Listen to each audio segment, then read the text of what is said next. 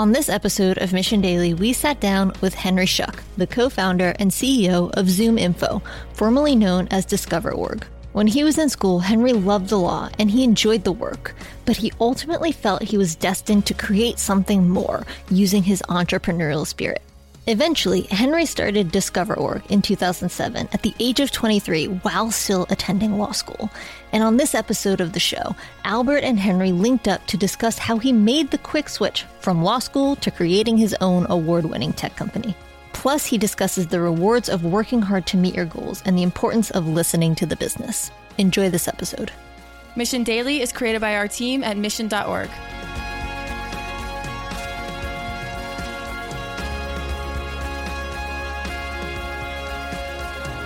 How's it going, everybody? Welcome back, Mission Daily. Today, special guest with us, CEO, founder, ZoomInfo, Henry Schuck. This is very rare where we've had a guest on where one of us has been a customer the entire time. So just full transparency for everybody.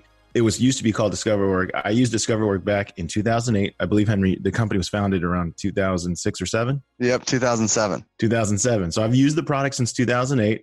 I went to another company. We didn't need it. I went to another company, brought it there at Ad Shoppers. And then we know of your company today. And I would say any business that's out there that needs to prospect, which is all of you, needs ZoomInfo now. Henry, why don't you tell us exactly what ZoomInfo does? So the most simple way to explain it is that we're a directory of businesses and people at those businesses, except our directory is incredibly deep around both of those things. And so when you look up a business inside of ZoomInfo, you don't just get the name of the business and where they're located. You get all of their locations. You get what technologies they currently use. You get an org chart of the decision makers. You get what industries they're in, what products they're launching, what they're spending on in the coming months and in the coming year, who their new executives are, who the head of information security is for the little division that you forgot existed. So really deep information on companies that's constantly changing, right? Because companies are constantly changing, and then really deep information on the people at those companies. And so who are the decision makers? What is their direct dial phone number? Who do they report to? What are they responsible for? What sort of initiatives have they been involved with at the company, so that when you're reaching out to a company, you're reaching out with the right message to the right person at the right time. So I'm going to take you back to 2008 because I think that we got to go back to the start. That was the pitch that one of your sales reps gave to me. Now, my first step being a skeptic is like, there's no way you have all this accurately, because prior to then, or if we say especially at that time, lead products, let's say we're full of inaccurate information. I would like 20+% of emails would probably bounce. Yep. Maybe worse. They told me that you guys were like 90-something% accurate. I'm making that number up right now, but I can't remember exactly. It was a high number. 95%. At the time I said, that's BS. There's no way. Right. And I said, I want a sample. And so I asked for a sample and they gave me a sample of a random criteria I picked, which I was shocked that the guy could just pull data from. And it did work 100%. Like it was 100% accurate. So I was like, all right, I guess we got to buy this thing. I would hope so. Well, look, we kind of made our bread and butter on the idea that this information on people and their professions and companies in general is constantly changing. The only way to really add value to the sales and marketing process is to make sure all of that information is constantly up to date and accurate.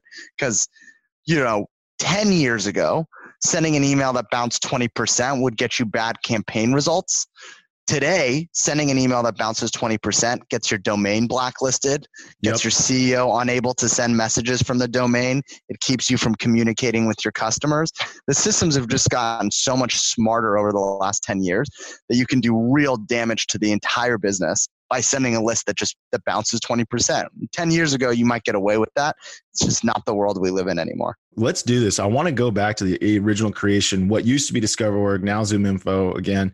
So you're studying at law school. I read a little bit about yourself that you were working for a similar type leads company. Yep. But you obviously decided to break away and do your own thing. What was the catalyst for that? And you're not a developer, at least it doesn't say you're a developer. Yep. So how did you go about that? Because you obviously saw technology was going to be the driver that was going to allow this to happen. Yeah. So first, I was a stroke of luck. When I finished my first year in undergrad, I needed a job, and I went to undergrad at the University of Nevada, Las Vegas. I went on the job board just looking for any job that I could find, and I found this position at a company called iProfile. I didn't know what it did, but it paid $12 an hour. And I had racked up $2,500 in credit card debt after my first year, and I just needed a job. And so I went in, I interviewed, I got offered the job on the spot. I went in, I didn't know what it was. I was really just waiting for the MGM Grand to call me so I could go work there, but needed something in the middle. So I took this job, and it was me and the founder. And this is 2002, and he was selling annual software subscriptions to a database to technology companies. This is like pre-LinkedIn, and then went into this subscription model, which was really new in 2000. And I worked there from 2002 to 2006. So between the ages of 18 to 22. And during those 4 years, I got a front row seat to growing a business, because we grew it from about 300,000 in revenue to close to 5 million in revenue. That's a lot. That's a lot in that period of time. Totally. And it's kind of also like the fundamental stage of a business. So it wasn't like I came there at 5 million and things were already moving. I got to like watch the whole thing kind of like get built and build it with the founder. We got to 5 million in revenue, but it was still like 5 million in revenue and 6 employees. And so there wasn't really a career trajectory for me there. And it was still just kind of a lifestyle business that the founder wasn't really interested in creating a real business around. And so I said, look, this isn't going to be But 5 million and 6 employees is kicking off a lot of cash. It is kicking off a lot of cash. And that is why, he liked that structure, and he wasn't worried about competitors. And it was always designed to be a lifestyle business. And so I left and said, look, I want to do something different. I went to law school, and kind of my first year in, a friend that I had recruited to that business, which was called iProfile, called me and said, hey, we should start something that's like this. That doesn't have to compete head on, but look, there's obviously this great opportunity there, and the business wasn't investing back into the business. We can build something where we're investing back in the business and trying to build something bigger. So we launched it after right at the end of my first year in law school, and had our first customer 3 months later. The company grew organically through 2014, where we brought on private equity investors. In 2015, we acquired iProfile, which was an interesting sort of full circle moment.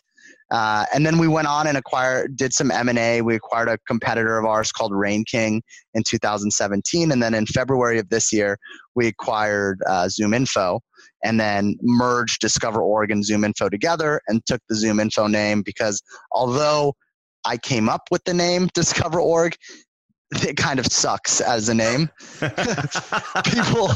People were much more likely to mess DiscoverOrg up than they were to get it right. It was like when someone got it right, I was like, oh, wow, they called it DiscoverOrg. They didn't call it discover.org or discovery or discover or discovery.org. So it was kind of like a great opportunity to rebrand and take a new name out to market. So that's where we are today. We have 1,100 employees, 350 million in annual recurring revenue. The business is profitable and growing, and we're providing this sort of core function to sales and marketing teams, which is if my core job is to go out and generate new business, then the foundational layer of being able to do that is to understand the companies that I need to sell to and the people at those companies who are going to make buying decisions about my products and services. And once I know those, then knowing the right time to reach out to those companies and reach out to those people becomes sort of the second most important layer. And so we're providing data that gives you the companies and the people. We're providing a software layer on top of that lets you rank those companies and rank those people based on criteria that they're most indicative of the next buyer of your product. We're integrating all of that to CRM and marketing automation tools. Yeah. To the crowd that doesn't know what some of the things that you just said means, it literally means one person without much time can look up 1,000+ accurate leads, flow them into a campaign, and basically act as though they're, 10 SDRs. Yep. Yep. That's what we used it for, at least in the past. But I want to take it back to that beginning, because this is what's really fascinating. So you saw an opportunity, right? Yep. But it doesn't sound like you had the technical skill. Did your co-founder have the technical skill? I knew what we needed to build, right? Because I had just kind of watched it. So I knew I needed a product, and so I needed data. And then I needed a software layer on top of that product. And then I knew I needed customers. So I needed to know who my potential companies and people were. So we went out and we built the data. And actually, when I was in high school, I worked on political campaigns. And there was a guy who was around the political campaigns who did all the data and tech work. And I called him and said, hey, can you build a wrapper around all of this data? Can you build a software package so that I can sell subscriptions to it? And he did. Kind of at the last minute. We had the day we were going to launch, he put up a website the night before that incorporated all of our data. and then we kind of built on top of that system. And look, if I could go back, I probably would have spent the 6 months that we were building the product learning how to code, and at least been really prepared to handle engineering, because I didn't know how to code. I still don't know how to code. And then I was consistently kind of trapped by having a third-party developer who owned all of our code. And because the business was small, I couldn't really afford to hire somebody full-time. And that would have been the ideal way to do it. Just bring in a VP of engineering full-time, give him some equity in the business, and have us all work together. And that would alleviate the need for me to be, in the code. But we used a third party. That structure existed for 6 years. And it's pretty painful to innovate when your engineering team doesn't sit alongside you. Oh yeah. I've been there as well. When every time you want a code update, it's it's a change order. Plus you have to wait for whenever it's ready. They can do it, right? Whenever they can do it, and then they don't really understand what it is you're trying to accomplish. And so you end up with something that's sort of half baked, and it's a lot of back and forth. And then you become, I became basically the person who could understand whether something was a really difficult ask or something was an easy ask. And so our customers would be or our employees would say, hey, it'd be really great if the platform could do blah, blah, blah. And I would go, oh, that's an easy one. We should do that. Let's go do that right now. Or that's a really complex one. Let me think about it as it relates to the other priorities. No, I know exactly what you're saying. I'm trying to understand how your time was split though, because this is what's fascinating, right? So you're at law school. Yep. And you did very well in law school. I did well in law school. All right. Well, I know law school takes up a lot of time. So you got this thing. You got this software product you're working on. You got outsourced contractors. I mean, where's your money coming from? Because you're spending some money definitely there. All your time is probably split between books and this. How are you managing yourself at this time? Did you ever feel like you were going to give up, or just take me back to your mindset at this moment? We founded the company. I decided, look, I'm going to do this thing. So I pushed all of my law school classes into the evenings. And so my law school class, and it didn't people were taking law school classes that fit what they wanted to do or who prepared them for the bar exam. I took whatever classes could fill a schedule from 3:30 till 10 p.m. If it was available after 3:30, I took that law school course. And so I would wake up at 7 a.m. and I'd work until 3, and then I'd go to law school from 3:30 till literally 10. And then, I was engulfed in the work. So during law school classes, I was responding to emails and building marketing campaigns and sending marketing campaigns and responding to customer emails. And that's kind of how it worked. And I think I probably had Fridays off. So Friday was a full day of Discover.org ZoomInfo work.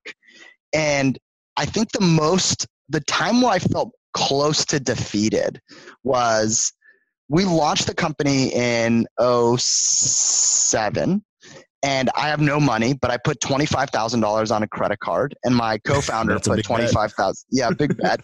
My co-founder put $25,000 on a credit card, and that was sort of our startup capital. And then maybe the second month we launched the business, or the third, I ran across this website of a company called Rain King, and I'd never heard of it before. And if you read the website, they were doing exactly what we were doing, except that it was founded by a serial entrepreneur who had just sold his business for like $100 million to a private equity firm and was basically doing it again and assembled a team of executives he had worked with in the past. And everything just sounded better and looked better and was well funded. And I was like, oh my goodness, like this is the worst thing that could happen to us.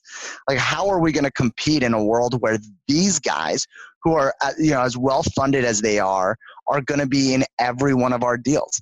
And I think at the time I just tried to pretend like it wasn't a big deal. And just kept telling myself, like, it's not a big deal. It's not a big deal. You're going to be able to beat them. Like, you're going to strategize your way around them. And then I think we were just a bit like, over time, we were grittier. We were more dedicated to winning than they were. Like, we really wanted to win. And so we would figure out how they would sell against us. And then we'd pivot an entire story or the entire way we went to market to sort of compete against that motion of theirs. And they'd get caught up in it. We would be like, for 6 months, that would work. And they'd figure out how to rebut it. And then we'd figure out some other new way to go to market or to position our products and services. And that would get us another 6 months of a lead. We ended up acquiring a Rain King in 2017. And at the time, we're about twice the size of them. And we kind of took off at some point in 2014 and really started taking market share. But the lesson there is, number one, pick a big total addressable market. Like whatever pain point you're trying to solve, if it's a big addressable market, then it doesn't really matter if there's one or two or three other competitors in there, because you're going to do something you're going to do something better that they don't do, and you'll be able to highlight that, and you're going to win deals along the way until you have the time and the money to sort of have a full-fledged solution. But we were lucky enough to be in a really big market, and so we were able to attract customers even though we had better funded alternatives around us. Yeah, I want to get back to what you just said there, like this concept of just better, right? So you kind of alluded to, you're in a 6 month, like almost like a seesaw like battle where you're in the lead, then you fall behind. You're in the lead, then you fall behind. So how did you make sure your product and services were better? Like, was it a brand promise? Like an example is, Southwest built its business obviously on low fare airfare, low airfare, right? Like they focused maniacally on it. What were you focused on maniacally to make sure that you had an advantage over your competitors? So I went in probably the 2010 or 2009.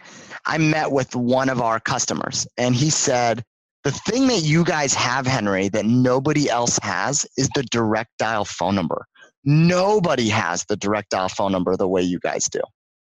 So our customers who are sellers need a direct phone number to contact these buyers. And we had been focused, and you could put like quotes around the focused on direct phone numbers, but we never really viewed it as a true strategic advantage. So this was like on a Wednesday in Seattle. On a Thursday, I came back to work and said, look, our focus needs to be direct dial phone numbers. We have 90+% direct dial phone numbers. I'm going to track it every day. I'm going to look at every record that goes in. And look, when you're putting in records into our system, that means more than 9 out of 10 have to have a phone number just for us to stay even at 90%. And so we just maniacally focused on the direct dial phone number. And every time we were in a competitive situation, we would go, we have 92% direct dial phone numbers. We have 93% direct dial phone numbers. We're always over 90% direct dial phone numbers. And that was such it was a visceral thing that our buyers understood. They knew why you needed direct phone numbers. And so when you would tell them, 9 out of 10 times you pull up a record in our system, that's going to have a direct phone number attached to that. It was just like an objective truth that they could wrap their minds around. And so that really that was one thing we were maniacally focused on. And the second was just quality. Like we put in every one of our contracts, we guarantee 95% accuracy. And it didn't matter who else you were talking to. Nobody would put like their money where their mouth is with a guarantee like that. It's in our contract. It's in every single one of our contracts. And if somebody else is telling you that they have higher quality data than us, tell them to put their money where their mouth is. Put it in the contract then. Give a guarantee around it. Because I give a guarantee to every single one of my customers about the quality of our data because I recognize how important that is. Oh, I can remember back to it. That's the reason why we bought, because your company, your rep, I can remember, gave me a random, like, so I would say, for example, hey, I want to find people who have this specific software product because we sold an ancillary software product against it. If you tell me that you can pull a randomized sample, give me like 20, right, of companies with this software that have between 100 and 200 employees based in Kansas. Like I would just make up a city, they're like, or state, then they would just pull it and be like, there it is. And I was like, okay, that was fast. So I knew you didn't. So I got to ask, how did you get that? Because I know exactly how you guys do it, but I still don't really understand. How did you get that accurate? One, everybody was at the point of entry into our system, all the data is 100% accurate. So like we were using humans. So we built the company, and today it's fundamentally technology and systems and machine learning that drives the collection and maintenance of the data, and then humans that deal with the anomalies.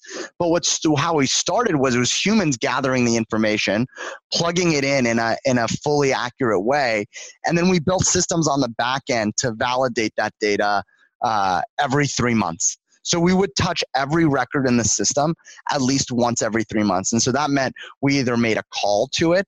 And so we built actually software that would call into a company. It would listen to a voice message. It would store that voice message. And then would call again 3 months later, record the voice message, and just basically do a Shazam between the two files. Were they the same? Good. Were they different?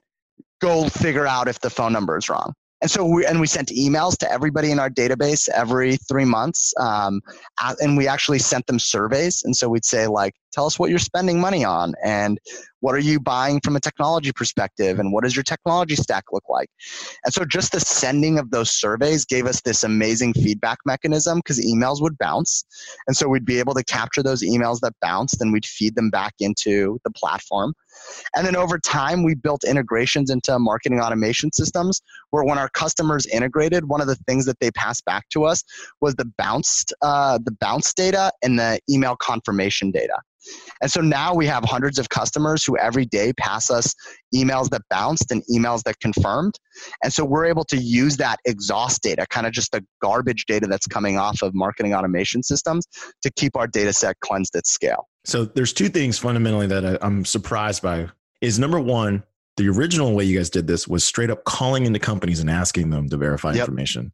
And so it's mind-boggling to me that people would answer. And then you had the survey data, which, again, surprisingly, you're saying people would answer it. They'll just say, yeah, I still work here, or I'm not exactly sure what those surveys said. You don't have to say, but. So our surveys would say, like, hey, we're doing a survey on companies that are of your similar size, and we want to understand what your technology stack looks like in comparison to theirs, and what sort of initiatives are coming up on the horizon for you.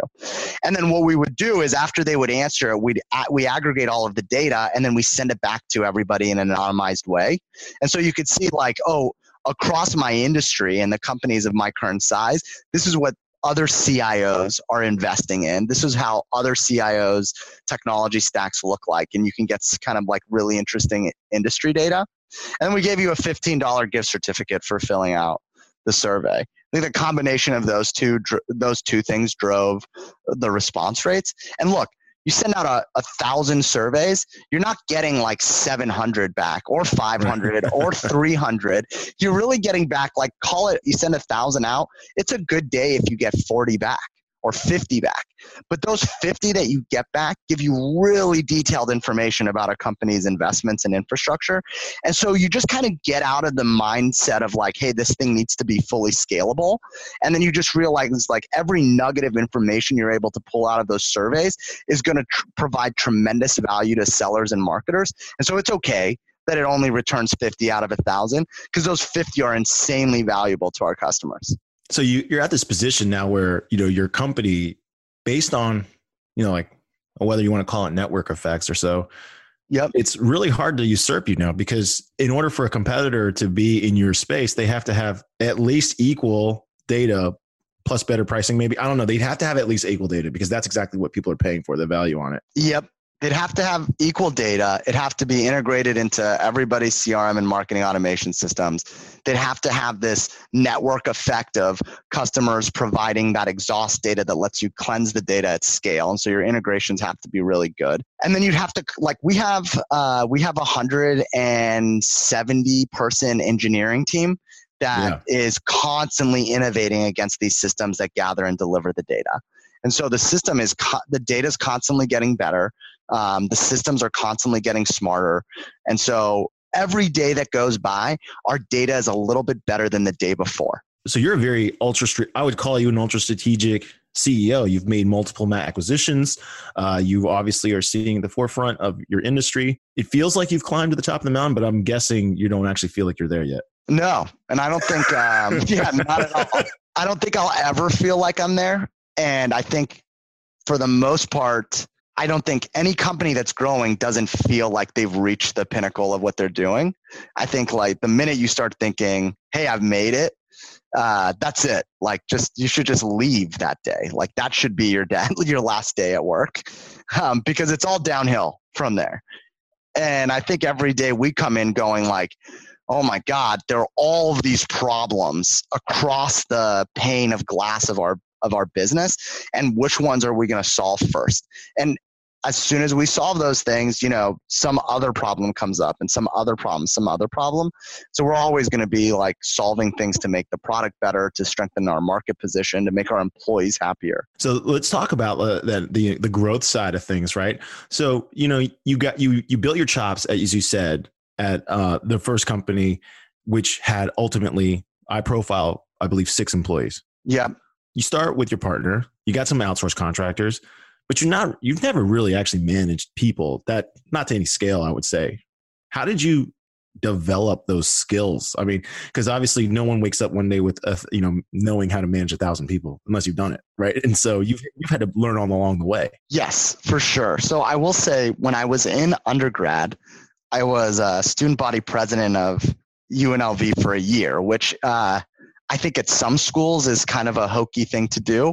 But at UNLV, that meant I managed a $2.1 million budget, and I had 20 employees, and I was 21. And I ran as this kind of an outsider. And so my whole plan was like, I'm going to tear this place apart when I come in. And we're going to just run student government like a business, and it's going to feel very different than it does today, where it's run as like a student club. And so I had this year of kind of operating a $2.1 million business on my own, where I was the decision maker. I could decide what we spent on. I decided who we hired and who we fired and who ran the different programs and what we brought in.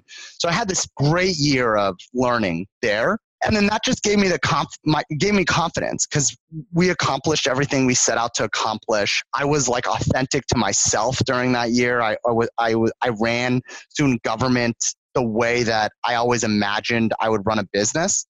And so then when we started Discover Org, it was sort of like, can I carry that through? And so I did. And the business gets a little bit bigger and a little bit bigger and a little bit bigger. And I think the thing that I learned along the way is that you kind of always need to listen to the business. The business is going to tell you sort of where you should be spending your time, what you should be focused on. The business is going to tell you where your employees are falling short, or where you have talent challenges, where you need to upgrade talent and bring in new people. It's just a matter of whether you're going to listen to it or not. And there are lots of times where I didn't, right? It's like the business was telling me something, and I just rationalized the reasons for its failure. So, it's hard. Our marketing department struggled between 2015 and 2016. And I should have made a bunch of changes during that time.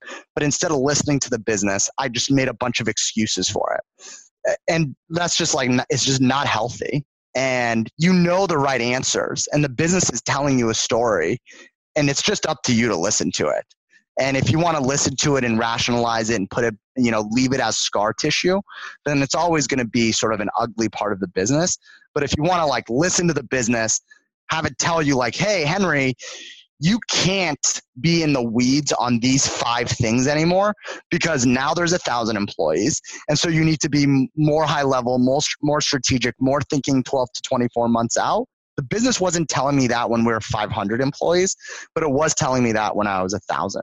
And so listening to that and making sure that you're changing who you are and how you run the business based on how the business is performing and what it's telling you, I think is really, really important. I was going to tell you one other thing about starting the business. I almost forgot. And I think this is just great advice for anybody trying to figure out what fits for them. When I was in law school, and I did well in law school, but when I was in law school, I worked really, really, really, really hard.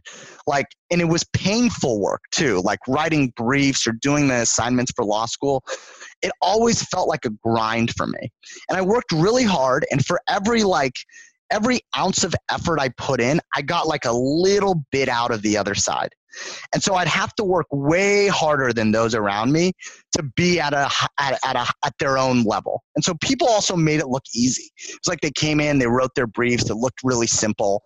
And I was like, killing myself every night trying to be of the same quality. And then I noticed the same thing kind of in sports, like in golf.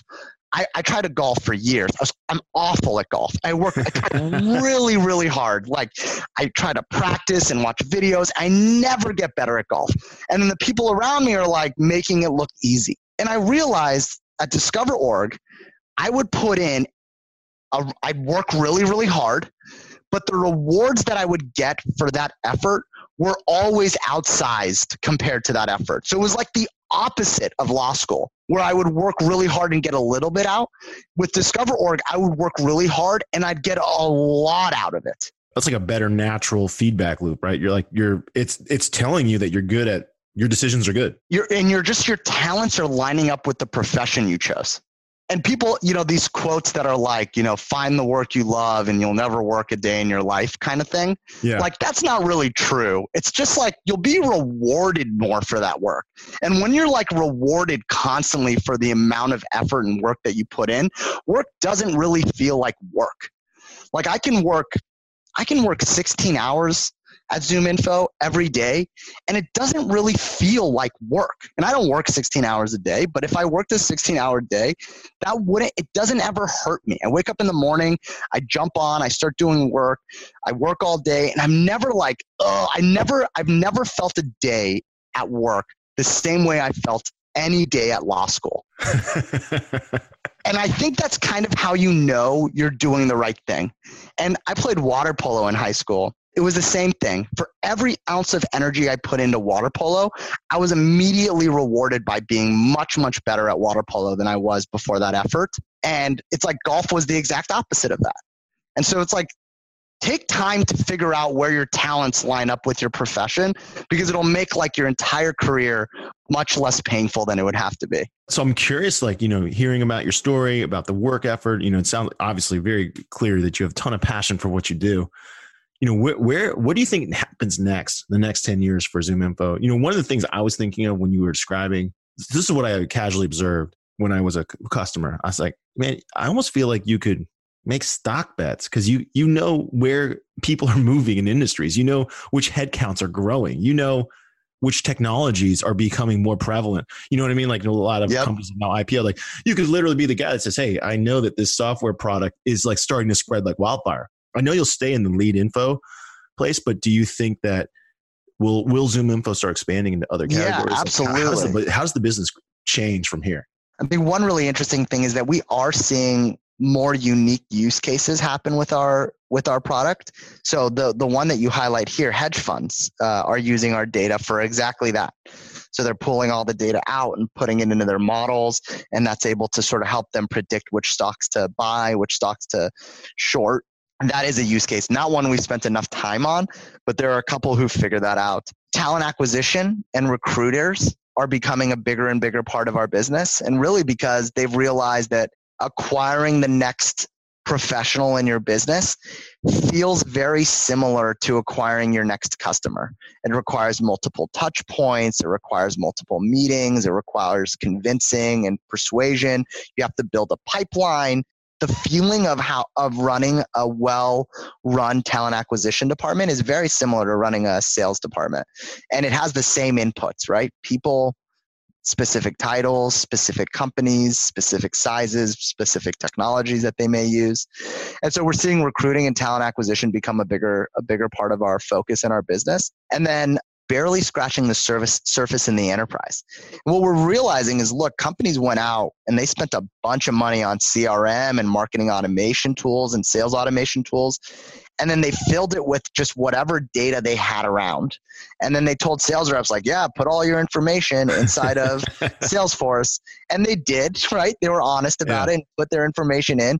And then they didn't create any mechanism to keep that information up to date, to put insights around it, to add phone numbers and emails and tell you when your contacts leave. And that creates a really big issue for sellers and marketers. But I come into my CRM and all I have is a bunch of dated information. I don't want to come into my CRM anymore. And so this major issue has gotten like more and more obvious to companies and especially to enterprises. And so we've barely scratched the surface on the enterprise opportunity. We have about 27% of the Fortune 500 are clients of ours, but some in very small ways, some in very big ways. And so we have an opportunity to expand into that other 73%, but also expand our footprint across that 27%. We've historically been not an enterprise sales or enterprise focused company. And so that's a nice tailwind for us. And then the other cool thing that we find happening is, and we see this like really in the Midwest more than anything else, is traditionally kind of call it old school shoe leather type companies are realizing realizing because their new VPs and directors of sales are in their 30s and grew up in a digital world, and they're coming into these positions where they run sales for an HVAC company in the Midwest. Sure. And they go, wait, the way we go to market today is to drive around the city and write down who's in different buildings.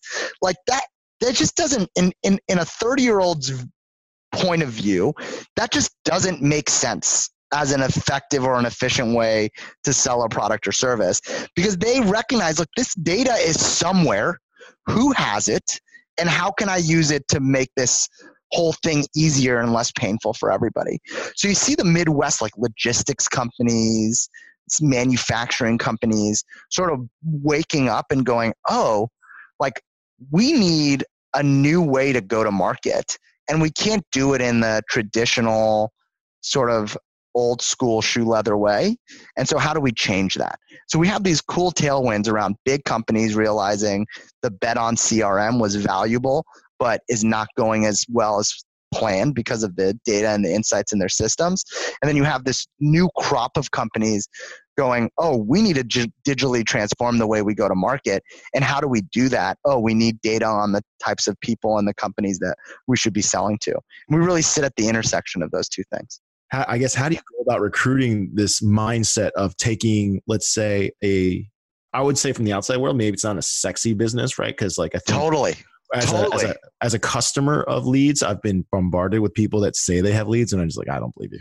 Right? Yeah, I told a guy on my board a couple of weeks ago, I go, look, we have somehow taken a business that sells business to business data and made that like the coolest thing possible for a bunch of 25 to 35-year-olds who come in every day and they sell and they renew this product. And like that world who, we're a big part of our business is in Vancouver, Washington, which is a suburb of Portland. So I'm competing with Nike and Adidas and Under Armour for talent. And I sell data that sales reps use to go to market. And the level of energy and passion across the sales floor or the marketing floor is really phenomenal to watch.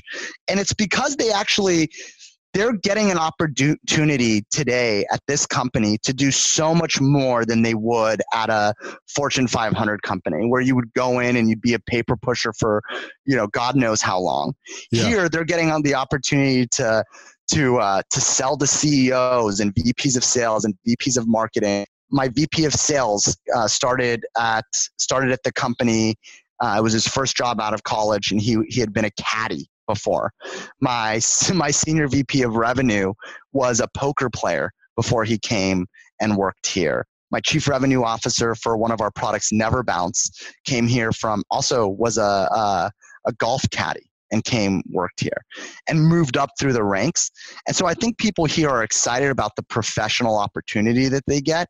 They're excited about being able to be 6 months into their job and interfacing with senior executives at companies. And I think as long as the business is growing and finding new opportunities, that it's always going to feel that exciting for them, regardless of what the underlying product is. I mean, look, Facebook sells ads. That's their business. Yeah. But there's such a aura around working for Facebook. And it's an ad business. But don't get, I think it's easy to get sucked in to companies that look sexy on the outside, and then on the inside, they're just kind of like every other company.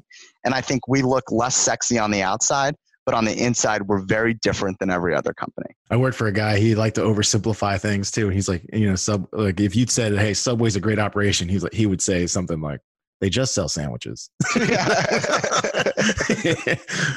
But all right. So you got a lot of passion. You fired up. I mean, you're talking about all your other team members. It sounds like they all have like sports and leisures are like a lot of their backgrounds.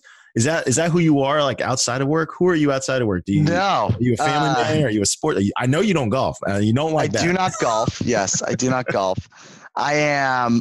So I have a 3-year-old, a 3.5-year-old. Congratulations. And thank you. It's very awesome. Although the month she was born was the literal worst month in our company's history. So that's a different story. But now she's awesome and it's great.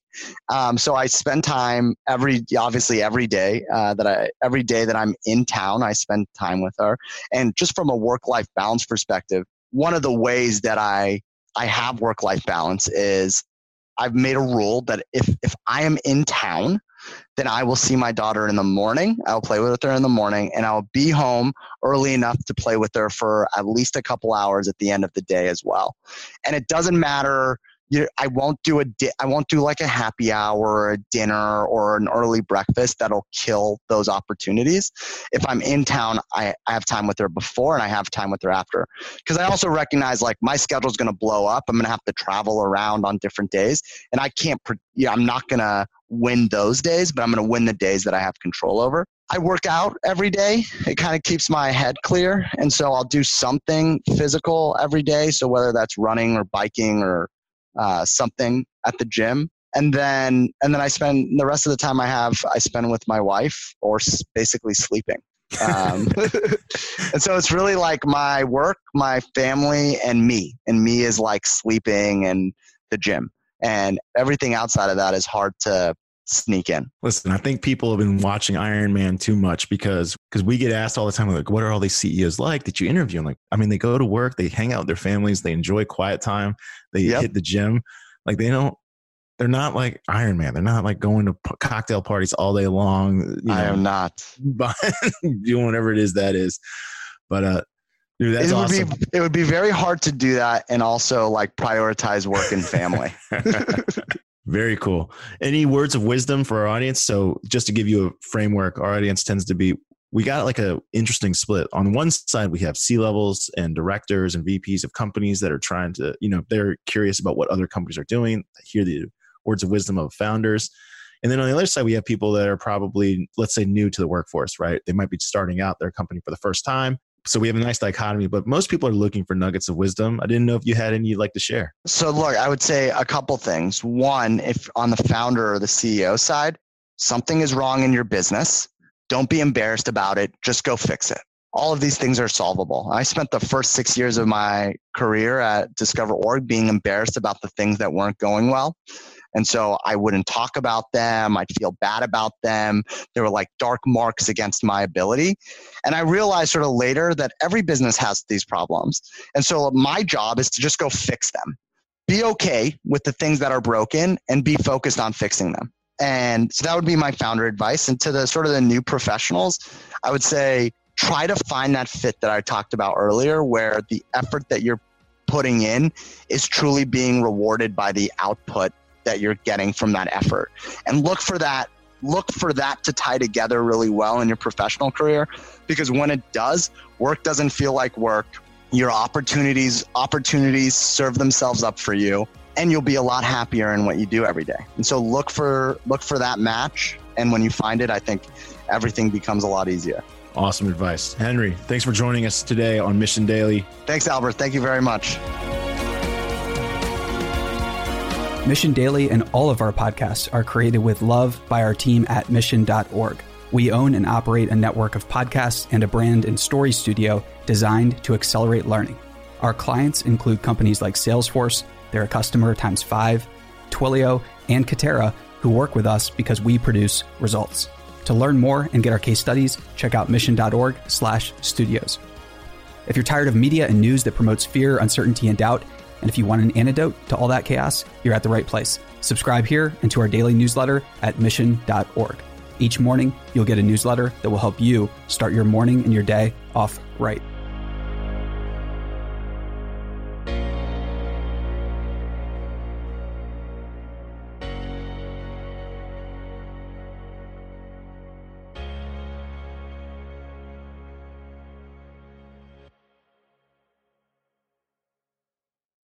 Hey listeners, thanks for tuning into this episode. I hope you enjoyed it as much as I did. If you haven't already, please subscribe, rate, and review this podcast. It helps spread the word, and I would greatly appreciate it. See you next time.